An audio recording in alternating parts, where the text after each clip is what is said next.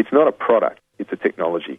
It's an education challenge. A regenerative suspension. There will be a growing demand for industrial photovoltaics. Pumped hydro. Innovation in the financing space. The high-speed train is in all our interests. All political lines. Australia is a solar paradise. The market is moving much faster than that. You've got something that's transformational. Solar window in a can. Beyond Zero, global warming science, solutions and action. Taking it to a do-it-yourself level. Hello and welcome to another edition of the Beyond Zero show. My name is Kay Wenigal and I'm joined by my co-hosts today, Laura and Michael. Good morning, Kay. How are you today? Good, thanks, Laura. Good. Thanks for joining me today on our first show this year. It is our first one back this year, so... exciting times. Yeah, a few cobwebs to get out as we warm up, but thanks for joining us back here today, guys. Yeah, it's lovely to be back. And today we're going to be talking to Emeritus Professor Maria Skylas-Kazakis, who graduated from the University of New South Wales with an industrial chemistry engineering degree in 1974, winning the university medal. She completed her PhD in 1978 at the University of New South Wales School of Chemical Technology. During her postdoctorate fellowship at Bell Laboratories in the US, Maria made a chance discovery of soluble lead ions in the charging and discharging reactions in a lead-acid battery. Her paper about this discovery was awarded the Royal Australian Chemical Institute's Bloom-Gutman Prize for the Best Young Author Under 30. It was the first award of many in an outstanding career.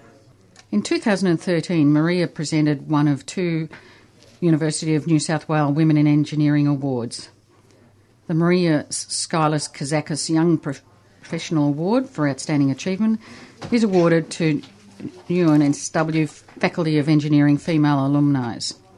The award has been presented twice now, and Maria says she's proud of the award because it promotes young women who have made significant achievements in engineering. Today we want to talk to Maria about a discovery of the all-vanadium redox battery in 1984 and her ongoing work building on the efficiency of the vanadium battery. This battery is internationally regarded as one of the most feasible energy storage technologies available today. Hello, Maria, and thanks for joining us today. Good morning. It's a pleasure. Lovely to hear from you. I'm sorry about the few glitches we've just had. Oh, no worries. I hope it'll be fine from now on. Yes, we're keeping our fingers crossed. Before we get started about your work with the vanadium battery, we'd like to just get a feel for how you first became interested in the industrial chemical engineering side and also in energy storage. So do you want me to start from the beginning? Or? Yeah, absolutely. Yeah. Just a summary, Marie. Yeah, okay. Well, I've got to say, when I was at high school, I did enjoy most of the subjects that I was studying at the time. I loved French, I loved drama, English, literature. I loved everything that I was studying. I've got to say, from year 11 and 12. Nothing to do with chemical engineering or that no, technology topics. I love maths. I could sort of, I got a real sort of inspiration when I was doing maths and getting great satisfaction finding solutions. Science, I didn't know too much about it at the moment, even though we were studying it. I couldn't, I didn't really get a strong connection. But I did attend in year 12. I attended I suppose a careers week, which was hosted by back then it was Faculty of Applied Science, and I spent a whole week where we were taken through different schools and shown. Introduced to different lecturers and had different courses and career paths explained to us, and I saw that this is something I really would enjoy. So that's how I decided to do initially actually starting off with chemical engineering, moving to industrial chemistry, and then going back to electrochemical engineering in my PhD degree. Yeah, so I've got to say that at the beginning I did initially consider doing law. I had enrolled. I hadn't enrolled, but I had initially put down as my first preference to do law. But then a family friend sort of talked me out of it, so then I went and changed my preference at the last minute and did apply for chemical engineering instead. Wow, it sounds like you're able to apply yourself to anything. That's fantastic. Maria, it's Laura here. Oh, sorry, no. So I just got to say though that during my degree, I was still able to enjoy all the things that really interested me, because at the University of New South Wales we have and back then we could choose a wide range of subjects in general studies. So I was still able to continue and do drama and history of art and things like that as general studies subjects. So that was good. Oh, that's really nice to keep a balance. Now, before we dive into the vanadium battery, I've read that you consider your family as one of your greatest achievements, and I just wanted to touch on that before we get into all the technical stuff. Can you tell us a little about how it was balancing work life as that all took off and your family life? Yeah, it was. I mean, actually, when I look back now, I sort of wonder how we did actually achieve that, because it wasn't easy, and so probably for about 15 or so years, it was really just a huge sacrifice for my husband, myself, in terms of sacrificing other things in order to be able to achieve spend a lot of time with our families, with our children, and also keep up with work. And I've got to say that I'd never really set out to become a professor or anything like that. It was just things would happen, and you'd go with the flow, and I'd just follow different paths, and things would just work out. It was just sort of amazing how everything would work. It took me down a particular path, but it wasn't easy. And I've got to say that without my parents in the early days, who looked after the children when they were young, before they went to school, even during school holidays, that they were such an important part of our family life. And also my husband, who right from the beginning, when he saw that we were onto this new discovery, he thought that this would be something invaluable, and he also wanted to help out as much as he could. So he actually he left his work. He used to work for the Department of Health. He was an analytical chemist in the analytical laboratories in the Department of Health. So he gave up that job so that he can, first of all, stay home for a little while, because we just had our third son, and it was very hard for me to shuffle everything. So he spent about 6 months or 8 months just full-time dad at home. But then he wanted to try and help out as much as he could, both at home and at work. So he went back to university and studied and got a master's in chemical engineering as well, so that he could have a little bit of background in the area that I was working in. And after that, we started applying for grants together. And so we were successful. We were very fortunate to get a few government grants, state government and federal government grants, where he was one of the co-investigators. So he was able to actually work with me at the university. And that was very important, because when you're doing research, and there's contract research, usually the research grants cover the work for 2 to 3 years. And then at the end of the research grant, you usually have students who complete their projects, and then they leave. And they take with them a lot of basic knowledge, practical, especially on the practical side of it. So it was really important to have someone who could provide the continuity, and I think that was very, very important. And that was my husband, who was there always in the background. Yeah, a bit of management over the top of everything that was going on. But it was also, he only worked part-time. So he worked 15 to 20 hours a week, so that he could pick up the kids from school, take them back to uni. He'd sort of look after them, take them swimming or something else until I finished work, and then we'd go home. So that's how we managed it. But I have to say, for about 15 or so years, we didn't have much of a social life. It was just work, kids, family, kids, soccer, all those things. I think that's a balance that a lot of people have at some point in their life, though. Yeah, and it's wonderful, actually. So when I think back, they were beautiful years. Yeah. Well, moving on to the discovery of your all-vanadium battery, Maria, in 1984. It's considered today one of the most feasible forms of energy storage, which is extremely exciting for the whole industry. But can you explain what led you to your discovery and what your goals were at the time? Yeah, so when I first became, when my PhD degree was in molten salt electrochemistry, which it mainly covers aluminium smelting, and that's always been one of my other it was my second large research area that I've been maintaining. So I was actually working in aluminium smelting, but I did my postdoctoral fellowship at Bell Telephone Laboratories in Murray Hill, New Jersey, where I actually wanted to work on liquid junction photovoltaics, and I was very fortunate to work with some of the top people in that field at the time. But in parallel, I was invited to participate in a project with the battery team, and that's what actually got me started on batteries. But when I went back to the university as an academic, a year or so later, it was really a matter of trying to find funds and to start up research. So I did initially start on aluminium smelting because I was able to get a grant from Alco Aluminium back then. But around the same time, I was contacted by one of our technical officers in the School of Chemical Engineering, Mr. Bob Brandt, who wanted to do a research project as part of his undergraduate. So he was doing a degree in electrical engineering, but he had to do a research topic, and he was working with Professor Martin Green, he's the big guru in photovoltaics at the university. And the topic that he had chosen was redox flow batteries. Redox flow batteries had been undergoing development at the time by NASA, and they were working on a particular technology, which was the iron chromium battery. So he wanted someone to help to co-supervise that project, so I agreed.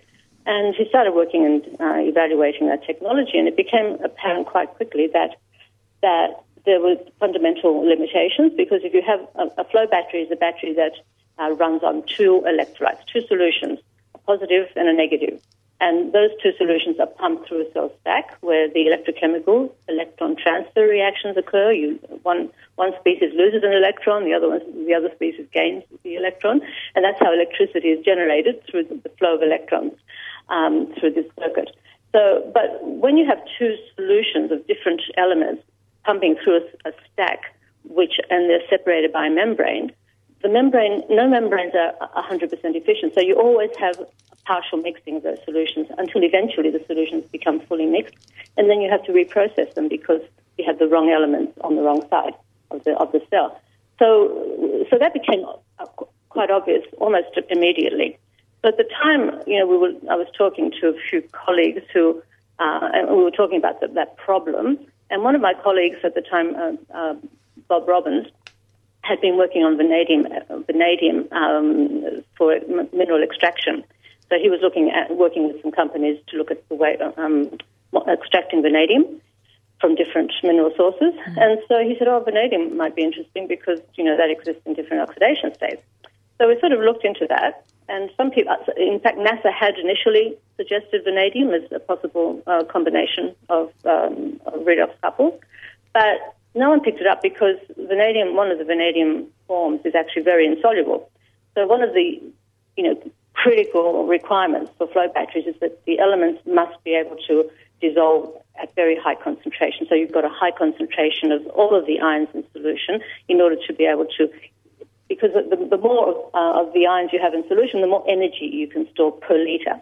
So from the literature, it seemed that wouldn't be feasible. But we thought, let's try it anyway. So over the holidays, I decided to put on an honours project student the following year to examine the electrochemistry, to make sure that the reactions were reversible, that you could charge them and discharge them. So, but over the holidays, I thought I'd better give it a try myself to make sure that it does work, so the student wouldn't be wasting their time. So I tried it, and sure enough, it seemed that you could get some electric reactions happening. So I put the student onto it, but unfortunately at the beginning she just couldn't get anything to work, and I was really scratching my head and was baffled because I was thinking, I could get it to work. How come it wasn't working for her? So anyway, after quite a bit of toing and froing, we finally realized that when I was doing it, preparing the electrodes very rough, and I was just polishing it roughly with sandpaper and putting the electrode into the solution, and it would work. When she was doing it properly, scientifically, very systematically, it wasn't working and it turned out that it, in fact, turned out to be a major discovery because certain types of electrodes just won't work in the vanadium. They have to have specific characteristics. So we discovered this. We discovered the cause of this many years later. But at the time we realised, something strange. So that's how it all started.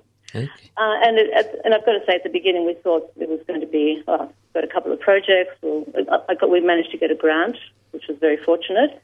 And from there on, we sort of started looking at all aspects of these cells, not just the electrodes, how to make the solution, because it's very hard to produce the solution. And in fact, for many years, a lot of other research groups were struggling, working out how to make the solution. So we managed to file a few patents on that. So that's how we started, but it just kept on going. I never thought that it would just keep on going for years, and 30 years later we'd still be working on it. Yeah. But I've got to say that back then there was a huge amount of interest in what we were doing, because back then people knew that sometime in the future there would be a need to store renewable energy, and in order to expand the use of renewable energy. But unfortunately, as we've discovered, for many years, it was sort of huge frustration, because although the need for the future need for that was quite evident, it took a while for the market to actually develop. And it's only in the last 10 years, I would say, that the actual demand for energy storage has become quite large. So Maria, just for our listeners, you're listening to the Beyond Zero Technology radio show, and we're interviewing Professor Maria Skarlas-Kazakis, who is the inventor of the vanadium redox battery. And as Maria was just explaining, she had a number of insights that produced this breakthrough, including the use of a single element, both sides of the membrane, the four-state element, the electrodes, and so on. So, Maria, just briefly, in 1986 you filed the first patent for the all-vanadium redox battery. Could you just tell us about that experience of doing a patent? Well, it is something that we didn't anticipate that we would even consider filing a patent. So at the beginning, when we did the first experiments and got some results, we actually went ahead and submitted 2 papers to the journals, to scientific journals, to publish our results. And it was only afterwards that we thought, hold on, maybe there could be something commercial in this. Yep. So I decided to speak to Unisearch. Back then it was called Unisearch, which was the commercial arm of the University of New South Wales, and explain what we had been doing. And they thought this sounded very interesting and potentially could have commercial value. So they decided to contact the patent attorney and start drafting up a patent specification. But because we'd already submitted, and in fact one of the papers had already been published, we thought that this could be a problem in filing internationally. In fact, it was a problem in filing internationally, because in some countries you are given 6 months from the time of publication to be able to file a patent application. In other places, like in Europe, you can't have any pre-publication. So that's why at the beginning, when the university first agreed to file the first patent on the basic principle of the vanadium battery, they chose only Australia, of course, because we live in Australia. Japan, because Japan back then was already involved in many projects. They were funding a lot of projects on energy storage, so that was almost the central focus for a lot of energy storage research implementation, not so much the research itself, but the implementation and scaling it up into demonstration projects. They had what was called a Moonlight project back then. And also the USA, because everyone knows that the USA is the main market that most people back then were aiming for. So we only filed in 3 countries, and that was partially because of the huge costs in filing patents, but also because we thought we couldn't file in Europe at the time because of the pre-publication. Yep. But it turned out years later during the examination that it wasn't the basic principle of the vanadium battery that was the invention, because other people had suggested that in the past, but it was the discoveries that we had made that were not actually we hadn't really sort of published at the time, including how to make the electrolyte, which, and the fact that you can make highly concentrated vanadium solutions by indirect methods. Okay. So that was an interesting insight into filing patents, and I suppose over years later we filed many other patents, and I became more familiar with rules Yeah. Maria, this is so interesting. We really need an hour slot rather than the half hour we've got. We've only got about 8 minutes left, and I'd like to cover also the ongoing development that you've done on the batteries, and then if we can get to the current state of play and other technologies.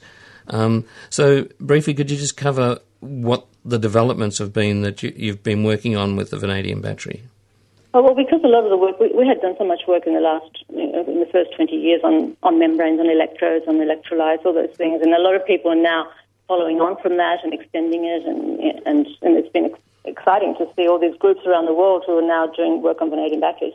So we thought that the area now that we really need to focus on is the actual battery itself and its application and how to control it so that you can be able to operate it in the most efficient way to ensure long cycle life and stability. So what we're working on with my colleague, Professor Jai Bao, in our university, we're working on sophisticated control systems and monitoring systems, sensors, detectors, to be able to pick up things so that you can leave the battery on its own, operating without any human intervention in some remote location, and making sure that the battery will always be fully monitored, controlled, and to ensure maximum efficiency and cycle life. So that's the main focus now that we're working on. We're also doing a lot of simulation as well to be able to, because it's very expensive and very difficult to build new batteries of new designs, new cell architectures, for example, and to try and improve efficiencies that way. It's an expensive and long drawn-out process. But so you're modelling it. So we're modelling it, and because we've got a lot of data from the past, and we can sort of validate our models, and we can sort of prove that our models do actually work, and they can predict quite efficiently what we've done in the past, and simulate and model that. We're sort of very confident that we can model new architectures as well and simulate those. So this is something that we've been focusing on in the last 4 or 5 years, and that's something that I find very interesting. But at the same time, there's always new membranes and new materials that are becoming available. And the focus now is trying to get the cost down, because in order to... that actually leads into my question, Maria. I understand that the vanadium battery is fairly expensive, so I was wondering how you could make it a little bit more economical, and also what markets suit that battery the most. Yeah, well, that's exactly right. It's all new technologies at the beginning. When you're first making the first few, they're always expensive because you don't have the economies of scale. And all technologies have gone through that phase. Of course. And the vanadium battery is going through that phase right now. So until you start to get manufacturers who've got automated equipment for automated assembly, automated production lines, the cost it's a very manual operation to assemble a battery. So that cost is quite high, and that's why most of the batteries are now assembled in China, or at least the stack components, the more labour-intensive components. So one thing is to try and get mass production, which is very important. And there's a company in Germany called Schmidt Energies. They specialise in automated production lines. They've been doing that for photovoltaic cells for many years, and now they're trying to adapt this knowledge and experience and expertise into setting up automated production lines for vanadium batteries as well. So that's one thing. The other thing is to get much cheaper components. The membrane has been one of the most expensive components up till now. So, but there's a lot of new suppliers of membranes who. This is something that's an ongoing exercise. We're constantly getting new membranes, testing them, putting them through all the different test evaluations that we need to go through. And fortunately, we have found a lot of new, much lower cost membranes. And the other thing, of course, is to bring the cost of vanadium down. And that's been the critical thing that has been a bit of a stumbling block in the commercialization of the battery, because vanadium production at the moment is linked to, it's only really, the capacity is only there to supply the steel industry. There's not enough additional capacity to be able to meet the growing need for vanadium batteries, from vanadium batteries. So what we're doing, and that's why I've chosen to work with and assist some of the vanadium mining companies that have a lot of huge vanadium resources. One, for example, there's one in Canada, and there's a local one here in Australia. And what we're hoping to do is to try and identify lower cost, to make sure that we can actually use a lower cost vanadium, a lower purity vanadium, and that will definitely bring the cost down as well. So these are the areas that we're working on. That sounds really exciting, and it sort of leads into my next question, where it doesn't seem a day goes by when we don't hear about new developments in batteries. You've just listed a bunch of things you're doing with vanadium, but then there's all the other sorts of batteries, lithium. We actually had the pleasure last year of interviewing Professor Michael Aziz from the Harvard about his organic flow battery. Yes. Would you be able to give us a very quick overview of where you see your vanadium battery or the vanadium technology sitting in comparison to, say, the organic flow battery and lithium batteries in terms of cost and energy density and applications? And just we have only got a couple of minutes. Okay, well, flow batteries are actually probably ideally suited to applications where you need to store energy and deliver energy for 4 or more hours, and that's most of the renewable energy applications. Lithium, and the reason that ideally suited for that is because it's just the cost of the electrolyte that becomes the critical factor, because that is the biggest component of the total battery cost when you've got 4 or more hours of storage. When you only need to store energy for about 20 or 30 minutes, and that's sort of for applications like power quality, to be able to stabilize the power output of a wind turbine, things like that. But then lithium batteries are quite valuable for that because at those sort of low storage capacities, their cost isn't much more than vanadium batteries, and they're probably much easier to operate for those sort of low capacities. So that's where I sort of see it. Anything less than an hour, I would say. Technologies like lithium would be preferable. As we go for low-cost vanadium, then from 2 hours or more energy storage, then flow batteries are definitely, and vanadium batteries are definitely superior to lithium in terms of cost and also cycle life, because flow batteries don't have a cycle life limitation. They can run hundreds of thousands of cycles. It's only the life of the membrane, for example, that will determine when you have to replace certain components or a stack or even the membrane itself. So the organic versus the vanadium question? Well, the organic is still very early in its development phase, so it's very hard to really know how it's going, what issues are going to be faced when they try to scale it up. But at the moment, from my assessment, the cost seems to be a little bit high, but it's just very hard to know how the cost of the electrolyte itself or the main ingredient, how that cost will come down if it's mass-produced. But at the moment, based on the sort of brief costings that we've done, it looks a little bit quite more expensive. Okay. The efficiency of the vanadium one is rated about 75 to 80%. Do you see that going up much? Do you see that as a blocking factor in the round cycle costs of storage and getting it back?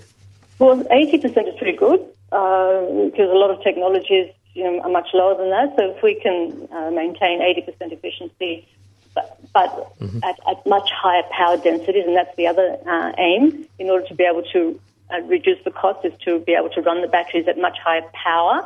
And that's another area of development where the cost per kilowatt would be dramatically reduced if we can get the power output. So these are the areas that still have a lot of promise for future improvements.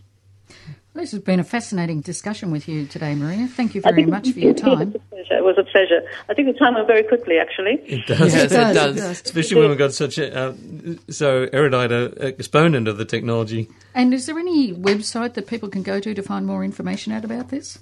Well, the university website, www.vrb.unsw.edu.au. There's a lot of information there, but there's a lot of, if they just do a search on vanadium batteries, there's a lot of information out there in the literature. Great. Thanks very much, Maria. Thanks, Maria. And congratulations on your work in this. It's just fantastic, the breakthroughs you made. Well, thank you very much. It was a pleasure talking to you. Thanks. You've been listening to the Beyond Zero show, brought to you by Beyond Zero Emissions, the Climate Change Solution Organisation. And if you want to listen to this show or any of the others we have done, you can go to www.bze.org.au/media/radio and you'll find them there. You can also find us on Twitter at BZE Tech Show. Thanks for listening. Did you miss the latest episode of your favourite 3CR show? Visit 3CR's new improved website, Now, you can listen to the latest episode of almost every 3CR show with one click, including music, arts, community languages, current affairs and more. No need to podcast, no need to download. Visit 3CR's website, 3cr.org.au. Then go to your favourite programs page to listen.